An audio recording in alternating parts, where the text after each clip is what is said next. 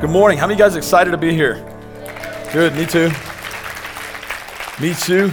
I've got a funny sounding voice this morning. Here's the story. Friday night, I went out to a Biloxi Shuckers baseball game with some friends. And you're going to learn a couple things about me really quickly if you go to a Biloxi Shuckers game with me. Is first, I like to have a good time. And second, I like to yell a lot. And God's gifted me with a very loud voice, and I like to use it. And I get encouraged when people aren't talking back to me or interacting. Like if I'm at a baseball game and everyone else is loud, everything's going to be cool. I'm just going to blend in. But if it's like dead silent out there, then I'm just going to be over-exaggerated loud. So that's what I did Friday night, and I screamed a lot. I got 5 different players on the baseball field playing to acknowledge me while they were on the field. True story, the third baseman, his last name is Green. I talked to him all night. In encouraging ways, But at the 9th inning, it was so quiet. It was 5-0. Biloxi was losing. And finally, I just had a pretty hefty exchange with Green. And I said, hey, Green, I said, we're not winning tonight, but it's good that we've got to meet each other. And I said, would you do this for me? I said, if you can hear me, could you just acknowledge me with a handshake? So he lifted his hand, and everyone around me started laughing. So I said, well, this is awesome. So now I know that you can really hear me, I'm going to keep talking. I said, so Green, I said, man, it was a tough game tonight. I said, but I think we've accomplished something. I think tonight we've become BFFs. So I said, sir, if we're BFFs, could you go on and give me a thumbs up? And I got the thumbs up. I asked him if we could get a selfie after the game, and he didn't reply to that. But then I encouraged him to talk to the shortstop, whose last name was Arcia. And I said, hey, Arcia can be our BFF too. And when that happened, I watched the shortstop put his face in his glove and just start laughing. So that's the reason I don't have a voice this morning. It was because I'm becoming friends with the Biloxi Shuckers. So my name's Micah, and I am friends with the Biloxi Shuckers. But no, that is a completely true story, by the way. So my name is Micah. I'm the Long Beach campus pastor. I'm very excited to be here to really finish our Legends message series. I don't know if it's good to be last. I don't know if it's good to be first. I don't know where this puts me at, but I'm excited to share the final part of Legends. Things are going well in Long Beach. We're coming up on a 1-year mark as far as when we've launched, which is awesome. We're in 2 services, exact same times as here, and as we were in worship, I was getting texts from a bunch of people in Long Beach saying, hey, just letting you know, we just pulled out all the white chairs because we don't have enough, we got too many people in the first service. So that's really cool, or it could be really bad. The second service could be like nobody in there. But that's what's going on. We just baptized number 68 on Wednesday night at our first Wednesday service. And just like here, there hasn't been a week that's gone by in the last year that somebody hasn't risen their hand to make a decision to follow Jesus. So we're excited. God's moving, and I'm excited to continue this message series with you. You've heard a lot of different stories about a lot of different legends in the Bible, and today I want to share with you the story of Samuel in the Old Testament. And really, before I get into the story of Samuel, I think it's important for us to know where Samuel came from, who his parents were. And Samuel was the byproduct of a man and woman named Hannah, who was described in the Bible as a righteous woman, but she was barren. And her husband was Elkanah. Elkanah also had another wife, which was giving him children. Hannah was not. She was just a good, righteous woman. And you can't do that anymore. You can't have multiple wives. But in the Old Testament, it was okay. That's what was going on. And Hannah really wanted a son. She really wanted a son. And she would call out to God. She'd ask God for a son. And it wasn't happening. But the story goes like this, that she finds herself in the temple one day. And she's just at church. And she's, maybe at the altar. And she's praying quietly, and she's just saying, God, would you give me a son? God, would you please give me a son? And she was praying so much, and I guess it was kind of different looking that the priest at that time, his name was Eli, came up to her. He's like, hey, what are you doing? And you know how it is. If you just walk up to somebody and they're kind of talking to themselves, kind of murmuring, acting a little funny, well, Eli naturally assumed that Hannah was intoxicated. And he said, hey, what are you doing? And she said, I really want a son, and I'm believing that God's going to give me a son. And she makes this deal with God. And she says, God, if you'd give me, actually in the King James Version, she says, God, if you would give me or grant me a man-child, she said, I'm going to give him right back to you. Story goes on that Hannah becomes pregnant. And she takes care of her son. She names him Samuel for 3 or 4 years. And the Bible says at the time that he was weaned, so that's 4 years, I guess it takes to wean a child. You know, thank God that's the Old Testament. That's not New Testament, right? So at the time of weaning, she goes to the temple. And she goes to Eli. And she says, hey, Eli, do you remember me? And he's like, not really, but maybe so. And, she's like, I was the lady that was praying here, and God gave me a son. She said, now I made this deal with God, and I told you about it. She said, so I'm holding up my end of the deal. He's done weaning, so here's your son. Now, if you do that today, okay, if you show up at church tomorrow with a 4-year-old and say, hey, just wanted you to have this gift, it's my son, we're going to have a conversation, okay? We're going to have a conversation. We're going to try to figure out what's going on here for real. I don't know exactly what the conversation was like between Eli and Hannah, but we do know this, that Eli accepted Samuel, and he raised him up in the temple. At that time, they took the Nazirite vow. It's the same thing that Samson took, not to cut the hair, to have a very strict diet, to live a life that was very structured inside of the house of God. And now Eli was the father figure in this story now. Eli also had 2 other sons. So just get the picture with me. And what we're trying to do in this series is for you to be able to relate to a degree with some of these people that we put so high on pedestals. But Samuel is a young man at this point. And he's got a fatherly figure, and he's got 2 brothers who the Bible says are corrupt, and they're doing things they shouldn't be doing inside of the house of God. And it says that Samuel's just doing his thing, and he's obeying his parent. At this point, he doesn't have a relationship with God. He's not like this thing, but he's just doing what he's supposed to be doing. And what that looked like for somebody like Samuel is he'd wake up in the morning, and his responsibility was, hey, go light this candle. So he'd wake up and he'd light the candle. His responsibility was to, hey, at this time of the day when the sun comes up, go open these doors, do these things. And he was just going through routine. You see Samuel at an early age serving in the house of God. And in the same instance, you see him in relationships and around people who are kind of doing their own thing. And we'll kind of get into the story of what these other 2 guys, his brothers, are doing. Their names are Hophni and Phinehas. He's growing up around the Ark of the Covenant. Shiloh is actually the place where the Ark of the Covenant is. It's the presence of God. Unlike today where we come into worship and the presence of God is all around us, like when we worship and God is here. In those days, the presence of God was structured to a box, to a certain box, and this was the location where Samuel was growing up. So he's literally growing up around the presence of God. He'd go to sleep around the presence of God. He'd wake up around the presence of God. This is just how he grew up. And I got to tell you this, that's a very healthy spot for a young person to grow up inside the church, inside the house of God. I know that we've been talking a lot about generations recently. And if you were at First Wednesday here this last Wednesday, your pastor Stephen talked about generations and why they're so important. But we believe this at Northwood, that young people have a spot in the kingdom of God. Young people have a spot in the church. Our desire is to use everything we have as a church to help young people grow up from a very early age, to fall in love with Jesus at a very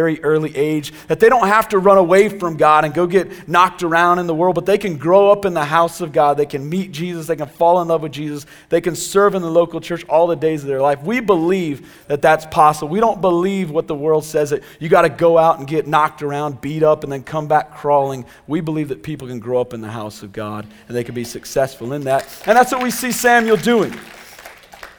And there's a significant moment in Samuel's life here, and you're going to be able to follow it on the screens with me here. It says in 1 Samuel chapter 3, it says this: the boy Samuel ministered before the Lord under Eli. Now, in those days, the word of the Lord was rare. There were not many visions, so God wasn't speaking to a lot of people at this time.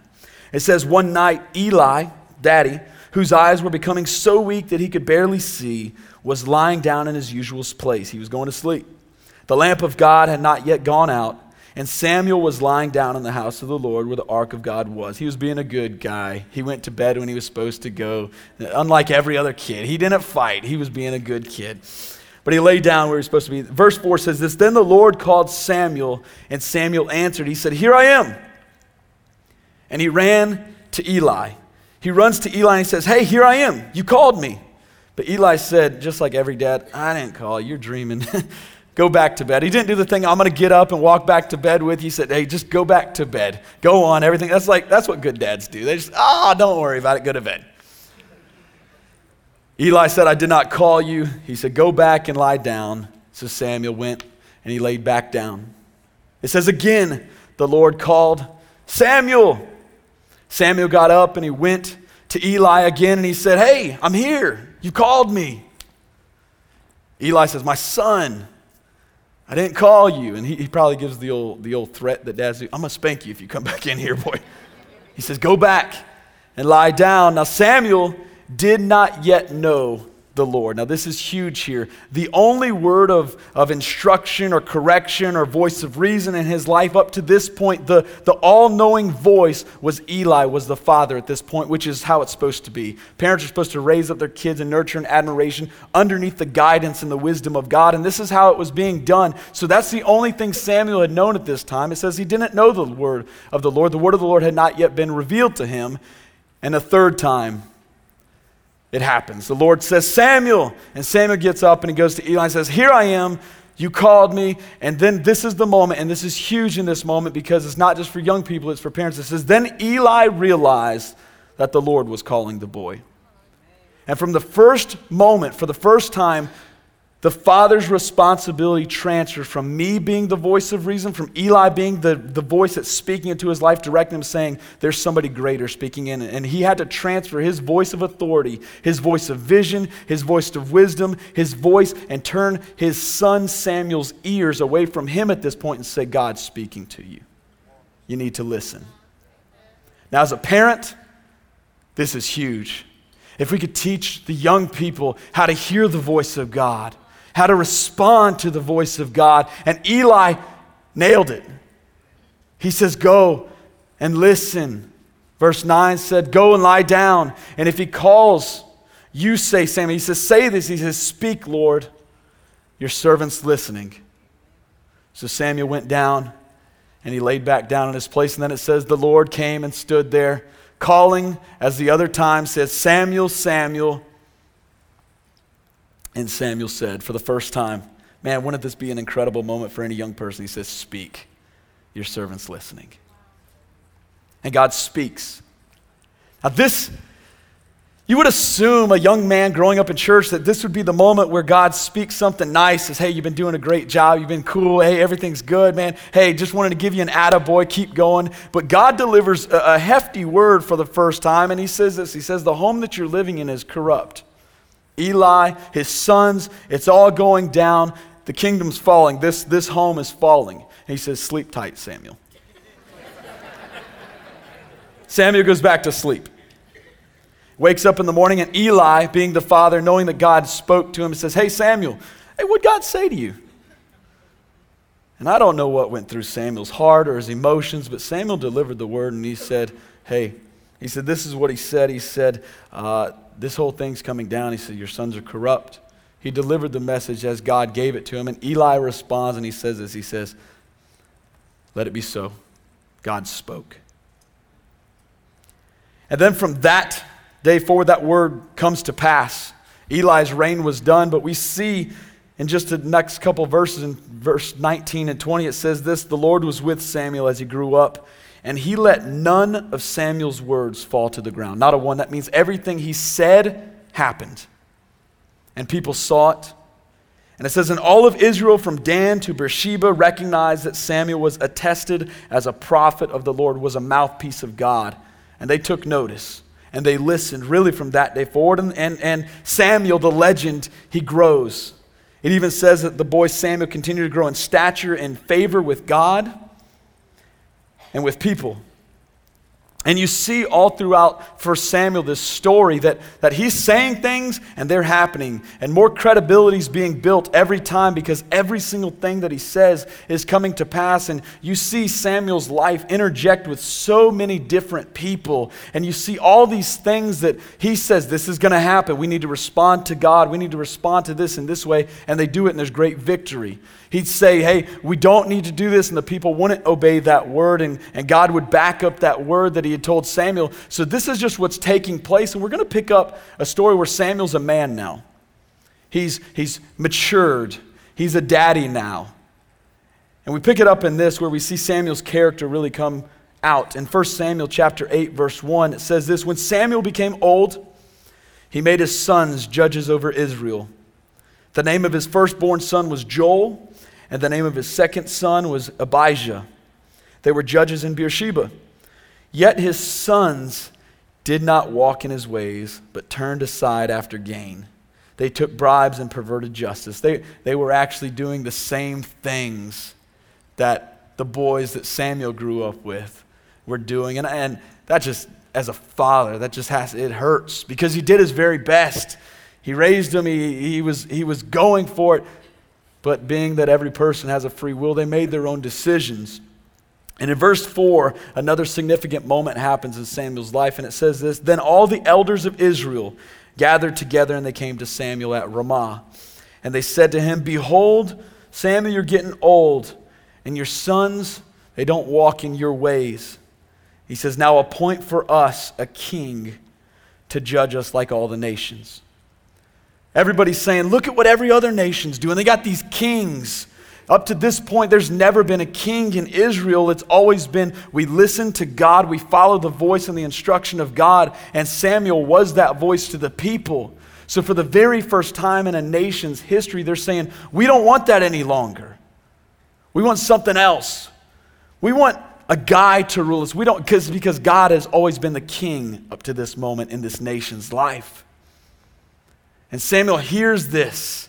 He says, man, so he's got this twofold thing happening. He's got a nation getting ready to turn their back on God and cash in God and all of his divinity and say, we want a king instead.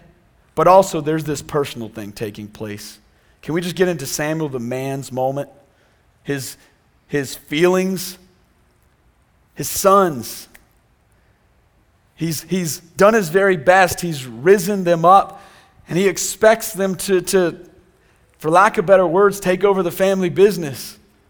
That's what was custom in that day in every single occupation. If you were a tent maker, you'd make tents and you'd teach your sons how to make tents. And they would eventually become the people that would take over that business. They'd be more profitable. They'd do more than you ever did. And that's just how history has always been. And Samuel was no different. His sons were rising up the ranks and here they come, but they messed up. And they're not going to do it. This has to hurt. Samuel, it says he's getting old. If you go do a Greek word search, I was trying to find out how old is old. And it just says old or maturing age. So I don't know how old he was. But we know this, that he's starting to get comfortable. His sons are rising up. He's about to be able to retire. He's going to get a boat. It's probably a sailboat. He wants to just be able to relax and enjoy it. That's what he wants to do. He's probably going to vacation a lot. And he's ready to do this thing. He's ready to slip in to this comfortable moment, into this comfort zone. You know, comfort zones are a funny thing. And as individuals, we can slip into this comfort zone. And in church, we can slip into a comfort zone. At Northwood, we could slip into a comfort zone. The truth is, we're in quite a healthy spot. We are, man. We got a room full of people. We've got lots of people that come to church. We got 3 locations. It's exciting. As individuals, you can slip into a comfort zone. I've served God for 5 years. I've served God for 10 years. I've served God for 30 years. And it's kind of like, man, I'm just gonna relax a little bit. Comfort zones feel really good. Comfort zones are beautiful places, but very rarely does anything grow there. And this is where Samuel is. And all of a sudden his comfort zone is being infringed on, and that's uncomfortable. People are saying, we don't want your sons, we want a king, we don't want this thing. Comfort zones are very dangerous. In verse 6 it says, but this thing displeased Samuel when they said, give us a king to judge us. And Samuel prayed to the Lord. That's huge. Is that our default when something discomforts us or displeases us, for our natural instinct to say, man, I'm going to connect to God. I'm going to seek his face in this thing? But it says Samuel prayed to the Lord, and Samuel had a very intimate relationship with God. He talked to him often. And I just have to believe that his conversation might have started out in the form of fashion that, yeah, I'm going to pray to God because I know this is the right thing to do. And he maybe went to God and says, God, you're not going to believe what these people are asking for. You're not going to believe this. You know, we've been doing this thing. We've been leading this nation this entire time, and it's been responding to your voice, and I've been telling them about it, and this has been successful. He's like, they want this, and he was ready to hear God say, no, we're not going to do that. You go tell the people, no way. If we do that, man, this whole thing's going to be messed up. He was ready to deliver that word, and he's like, God, I'm just letting you know, hey, the elders came to me. This is what they're asking. He's just like, hey, you just tell them to shut up, and I'm going to tell them to shut up. And the Lord said to him, says, listen to all the people and what they're saying to you. He says, it's not you that they've rejected. He says, it's me. They've rejected me as their king. And whoa, he's like, no way. I went to God. I asked this. You know, many of us may consult God in important decisions and in these giant moments in our lives, but how many of us are ready to accept his counsel and then abide by it, especially when it goes against our will? That's where the rubber really meets the road, is when we're seeking God's face and we're saying, this is what's happening. And you know how it is, a lot of times we go and we've already got the decision made, but we're just looking for God to say, yep, that's right, go for it. And what happens when God says, no, do something else? Samuel has to respond. And again, I like to just put myself in Samuel's spot here, because Samuel's allegiance up to this point was always to God. It's always been about God, God first in everything. But it's funny, you think as you mature and as you get older and as you go through these seasons that certain things you don't have to fight anymore. But you know what? This is yet another fight in the personal and the private life where, okay, God spoke to him, but he's still the mouthpiece to all the people. So he doesn't have to relay this message to God yet again. Samuel does the right thing. He relays the message to the people. And he says this in verse 7 again. It says, and the Lord said to Samuel, obey the voice of the people and all that they say to you. For they've not rejected you, but they've rejected me from being king over them.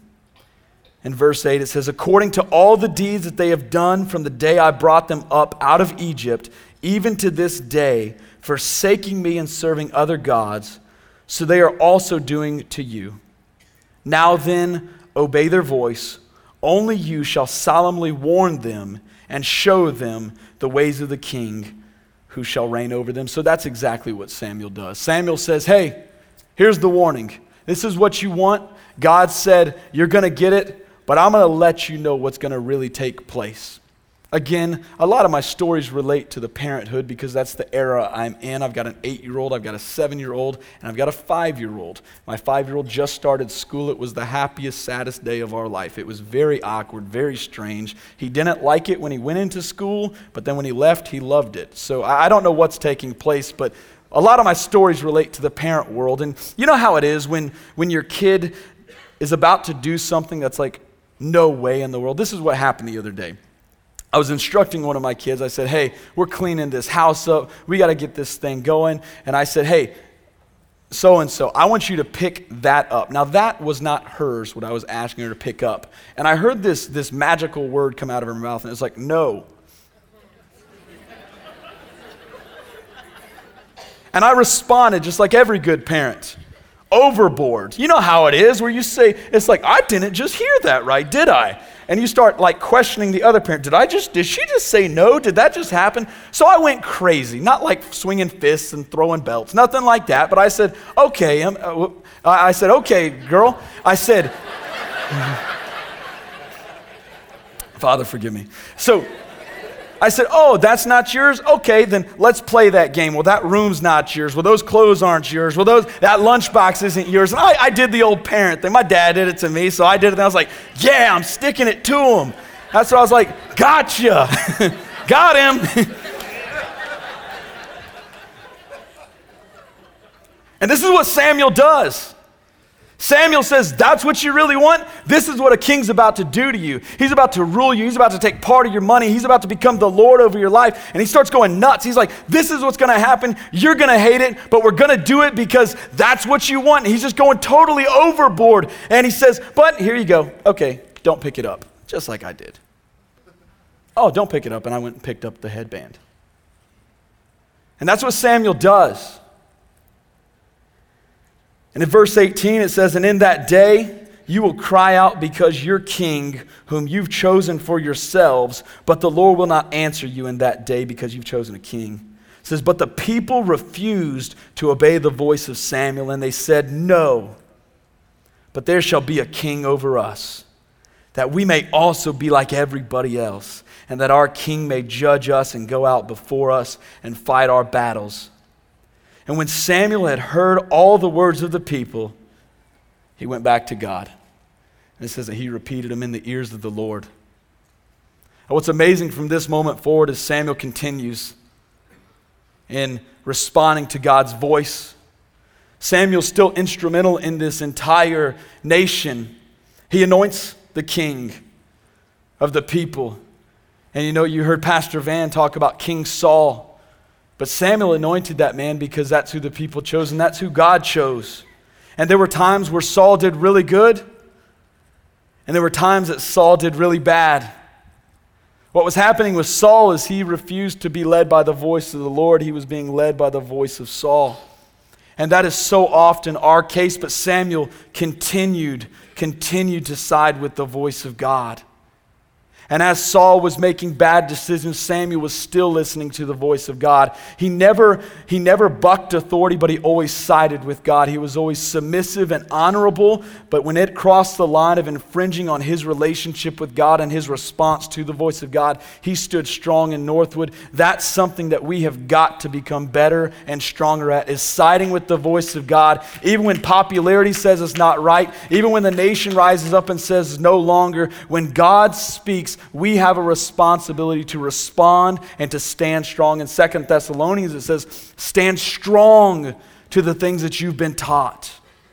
It says, hold on. And that's what we see Samuel doing, and what God's doing in the background with him is he's speaking yet again. God's saying, hey, Samuel, Saul's messing up, but I need you to be on the look. I need you to be on the lookout for the next king. You're about to anoint the next king. And God says to Samuel, he says, hey, I want you to go down the road. I want you to go to this guy, Jesse's house. Jesse's got some sons, and one of them are the next king.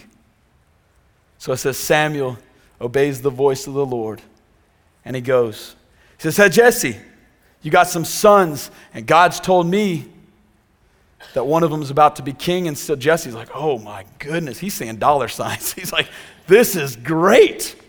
So he says, let me show you my sons. He kind of parades them. He says, this is so-and-so, this is so-and-so. And he's going down the line. He's like, this one's probably it. He's the oldest. He's the strongest. The ladies love him. He's been in GQ magazine. He's like, this is probably the guy. And it says Samuel looks at him. And I got to believe he didn't look at him with his natural eyes, but he says, this isn't it. He goes to the next son. He said, well, this guy's not quite as strong, but he's been in women's magazines, so, he might be the guy. And he goes down the line and looks at all of his sons. And he goes through all the sons that are on the stage, and Jesse says, so it's none of these? And Samuel says, it's not any of these. And Samuel thinks, did I miss God for the first time? He's like, this is all your sons? And Jesse says, oh, I got one more. Forgot about him. He's the youngest. Says, he's definitely not GQ material. He says, I got this. This is what the Bible says. He said, I got this small, ruddy little dude out in the field. Ruddy means red and freckly. So he had a little short, red, freckly son. He says, hey, come in here. What's your name? And just like every parent goes through all the kids' names because they can't remember. Like, hey, Abijah, Phineas, David. Hey, come in here, David. And Samuel says that's the one. God doesn't look on the outward appearance. God doesn't look at what everybody else looks like. He says God looks at the heart. And David had been preparing in the field when no one else was looking. He was winning the private battles. David himself was listening to the voice of God when no one was looking. So David himself became the next king. Samuel anoints him to be king. And through David's life, Jesus Christ is born through the lineage of David. All because Samuel responded to the voice of God. In the story of Samuel, I'd like to give you a ton of different points because I love all the stories, but the truth is this. There's one theme throughout his whole story is he'd listen to the voice of God and he'd respond to it, whether it was popular or not. In 1 Samuel 15:22, and this is the last scripture, it says this, and Samuel said, as the Lord has great delight in burnt offerings and sacrifices, as in obeying the voice of the Lord. He says, offerings and sacrifices are cool, but obedience is what turns the heart of God. Obedience is what moves this thing forward. In church, when we become people that are obedient to the voice of the Lord, when we become people that obey the voice of the Lord outside of the four walls of this church, but when we're at our workplace, when we're in our schools, when we're in our homes, when we listen for God and we respond to God, not only will we be pleasing in the eyes of the Lord, but we'll transform our communities. We'll see people continue to come into the house of God. We'll continue to see people make decisions to follow Jesus. Why? Because this is not about us. This has never been about us. This life that we live, if we simply live it so that we can be the greatest that we can be, then we're going to fail miserably. But when we live a life that says, you've given me this gift of life so that I can tell others about you, so that I can use everything that you've given me to make you famous, God's going to take care of us. But we're going to see the world that we live in transformed. One point. Listen for the voice of God and respond to the voice of God. Would you guys bow your heads with me for just a moment? And God, I'm praying over every single person in this room right now. God, that you would continue to speak to us. God, that you would speak to us in a way, and God, I'm praying right now that every single one of us would just be making a commitment to you that says, I'm ready to respond. Maybe we haven't responded in the past, or maybe we've been one of those people that have just allowed ourselves to get into a comfort zone. But at this moment, you're realizing there's nothing growing any longer. That thing that I once had, the reason I fell in love with Jesus, the reason that first love that I had isn't there any longer, but it's because I've just allowed myself to slide into a comfort zone. But right now I'm saying, God, speak to me. Your servant's listening. And God, just as a church, God, we're humbly asking that as you speak to us, that you'd give us the courage, the faith to respond to your voice. God, that we would be people that aren't scared of what others think, that aren't moved by public or popular opinion, but God, we're moved by the voice of the Lord. God, let it be said about our church and our families that we're people that respond to your word. So God, I'm asking that just a movement of that would take place inside the house of Northwood Church. And God, I'm asking you right now to speak to those who aren't connected to you, who don't have a relationship with you right now. God, speak to them. God, let it be known inside their hearts. Let them feel right now through your Holy Spirit, through your love, through your conviction that says there needs to be a connection. And God, I'm praying that they would have the courage to say, it's my time. It's my moment. I'm all in. It's time to step out of this comfort zone of the life that I've allowed myself to create. But I'm ready, I'm willing, and I'm excited to step into the life that God has for me. So with every head bowed and with every eye closed, I just simply want you to respond to God and say, that's me. You can lift your hand up. I'm not going to ask you to come to the front. But if you just slip your hand up, I want to pray for you. I want to pray with you. Thank you so much. Thank you so much. Thank you so much. Thank you so much. Thank you so much. Come on, people all over the room. Thank you. Thank you. Thank you. Thank you. Thank you. Thank you. Thank you. God, you see the hands of people, but more importantly, we love the fact that you see the hearts.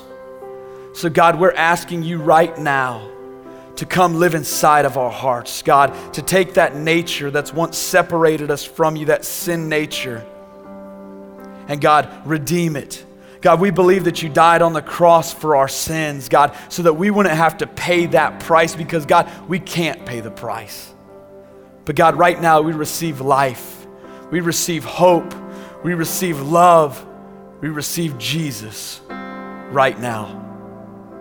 We repent of our sins and we confess with our mouth that you are Lord of our life.